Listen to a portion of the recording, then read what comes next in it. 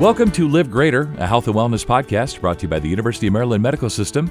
We put knowledge and care within reach, so you have everything you need to live your life to the fullest. This podcast is sponsored by UM Charles Regional Medical Center. I'm Scott Webb, and there are certain topics that men generally don't love to discuss, and one of them is definitely erectile dysfunction. And joining me today to help men to know that ED is common and treatable is Dr. David Levy. He's a urologist at UM Charles Regional Medical Group, Urology. So, Doctor, thanks so much for your time today. As I was thinking about our conversation, I was making a little list of the things that men generally don't love to talk about. And no matter how hard I tried, ED or erectile dysfunction just was always at the top of my list. So, as we get rolling here, what is or what causes erectile dysfunction? What you say is quite true. It's oftentimes men are reluctant to get into that, but the most common things that really impact on erectile dysfunction in our society are some of the most common prevalent things that we see throughout, and that's high blood pressure, heart disease, diabetes. And, as society has evolved over time in dietary patterns, diabesity, the epidemic of diabetes and overweight, just parlay into numerous health risk factors. But the most common things for erectile dysfunction are really diabetes, blood pressure, and cardiovascular disease. And that really permeates throughout the population.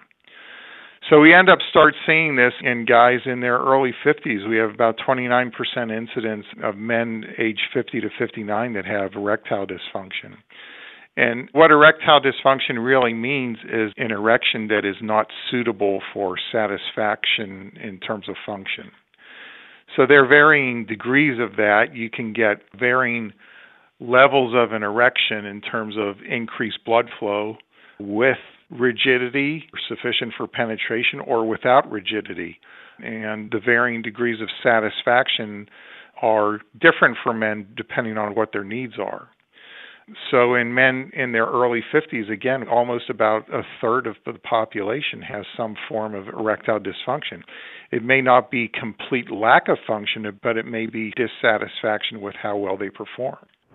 And we do see them in the office, not uncommonly. And when guys get into their 60 to 69 years age bracket, it's over 40% of patients. Overall, across the country, it's north of 20 million men that are affected with this.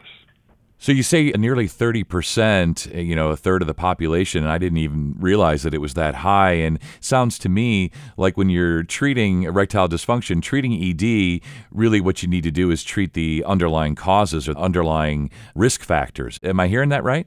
So that's part of it, because it's not infrequent that someone comes in with the complaints that they're having difficulties and you can't find a reason. Why is that? Well, the guy comes in, he's healthy otherwise, he's working a regular job, he may be anything from an engineer to a lawyer to a construction worker, it doesn't matter. But they may not have any health risk factors at all. Well, why is that an issue? Because there are a multitude of things that go into this phenomenon that creates an erection for function. You have to have increased blood flow. You have to have the right psychological frame of mind. It has to be in the right environment. So there are numerous factors aside from diabetes or high blood pressure or heart disease in one fashion or another that impact on erectile dysfunction. Psychological factors play a massive role in this. So guys can come in perfectly healthy, normal blood tests, normal testosterone levels, no smoking history, no diabetes, but they are having significant issues. Well, stress factors, how the kids are doing in school, what the financial situation is, what the job-related stress is, what the relationship stress factors are. Any of those things can have ramifications in terms of erectile dysfunction. So while you can put your finger on, okay, this is a cause and this is a cause and this is a cause, a lot of times we don't have any identifiable factor that we can actually correct in the medical office.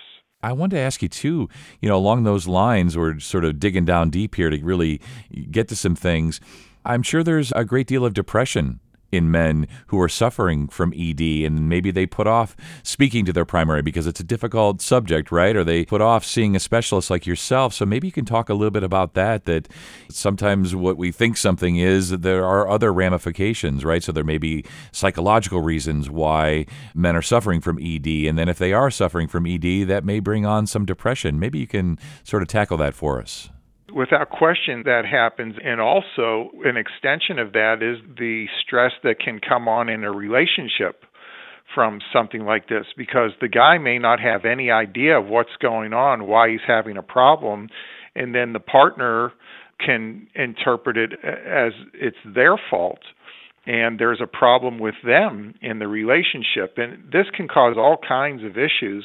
So I have always been a strong advocate that when something like this surfaces, go and see the doc and even come in as a couple to have the discussion, because it's too often that it creates a significant amount of stress in the relationship, and sometimes that can have very negative effects on the relationship when the man really doesn't have any idea of what the issue is. It could, like I said, it could be a work-related stress issue, and when they get home, they just can't detach from that kind of stress, or something in the home environment with, like I said, how kids are doing in school, how the kids are doing financially, or any of these things can cause ramifications that can lead to these issues. So depression, definitely you see it. It can be a cofactor in the problem, as significant as heart disease or high blood pressure or diabetes. So all of these things can be significant factors, and the medications that we have available to us are not panaceas. I mean, the medications aren't 100%. Cialis and Levitra and Viagra and these oral medications that are out there, and they can buy them on the internet. Sometimes you don't know what you're getting, but oftentimes you can find the medications on the internet. So the expectation is, I'll take the pill and I'm going to be fine and everything's going to work. Well, no, it doesn't. So you take the pill and it may work 6 or 7 out of 10 times you take it, but 3 or 4 times out of 10 that you take the pill, it's not going to work. So they're not 100%. The misconception that you come into the office or you find something on the computer where you can buy the medication and you get it delivered and, okay, problem's fixed. It doesn't work that way. And I see a lot of people who come in having gone through that kind of experience, and they come in and they said, I took the pills and, they didn't do anything. Well, it happens, Right. Yep. Yeah, I see what you're saying. Yeah, it's like we all are sort of familiar with these pills you're discussing, these sort of magic pills, but they're not really magic and they don't always work. And so it sounds to me, in addition to being a urologist and a medical doctor, you have to be a little bit of a therapist as well, maybe working with the man, working with couples, trying to diagnose, really get at the heart of things. So when we think about the treatment options, or whether it's really a situation where ED can really be cured, is it more managing it? Is the goal always to cure? There's a lot to unpack there. Maybe you can help us do that. I really don't think there's going to be a cure. So I think managing it, you kind of hit the nail on the head there. So what the problem is here is, for everything to work, you have to have increased blood flow that creates pressure, that shuts off valves that drain the blood out. Okay, so you have to have blood flow in, creates pressure, shuts the valves, traps the blood in there, and then you can function. And at the appropriate time, the valves open up and the blood drains out. That's how the medication, that's how the pills work. You take the pill, or you can give yourself a shot, which is enormously effective. It's about 99%. You give yourself a shot in the side of the penis with a really tiny needle. 8 minutes later, the medication works. 99% of the guys, you're ready to go. So what happens is the medication causes a dramatic increase in blood flow, which creates pressure, which shuts the valves, and the blood is trapped in there, so you get good function. And then the medication wears off, the valves open up, the pressure is relieved, the blood drains out, and you're back to a normal state, right? So there are a number of things that have to go right for all of that to work. And regardless of the pills, it doesn't always work out that way. And like I said, it's about 6 or 7 out of 10 times you have success with the pills. With the shot, it's about 99%. So both parties kind of have to be in on this in terms of dealing with it for the most part when there's a relationship and this is causing issues in the relationship. So I oftentimes would prefer to talk to both people in the relationship so everybody's on the same page and there's no pointing fingers and it's my fault, it's your fault. And I think that really helps relieve a lot of the stress out of the relationship that the relationship takes on stress. It's very difficult to avoid that. So I think there's great benefit in both people in the relationship being involved with managing this. Yeah, that doesn't seem like the appropriate word, just managing it. And it's an interesting thing, medicine. So your job is to treat the thing. So in this case, we're talking about ED, right? Treating that, but in treating that and diagnosing it and working with the man, working with couples, you could bring back a relationship that's suffering. You could help a man or a couple with depression related to ED. It's a lot on your plate, doctor. It's 100% accurate. Yeah.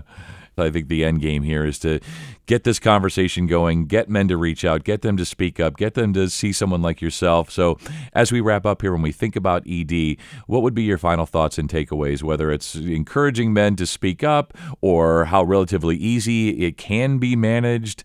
I'll leave it to you in your words. Put a period at the end of the sentence, doctor.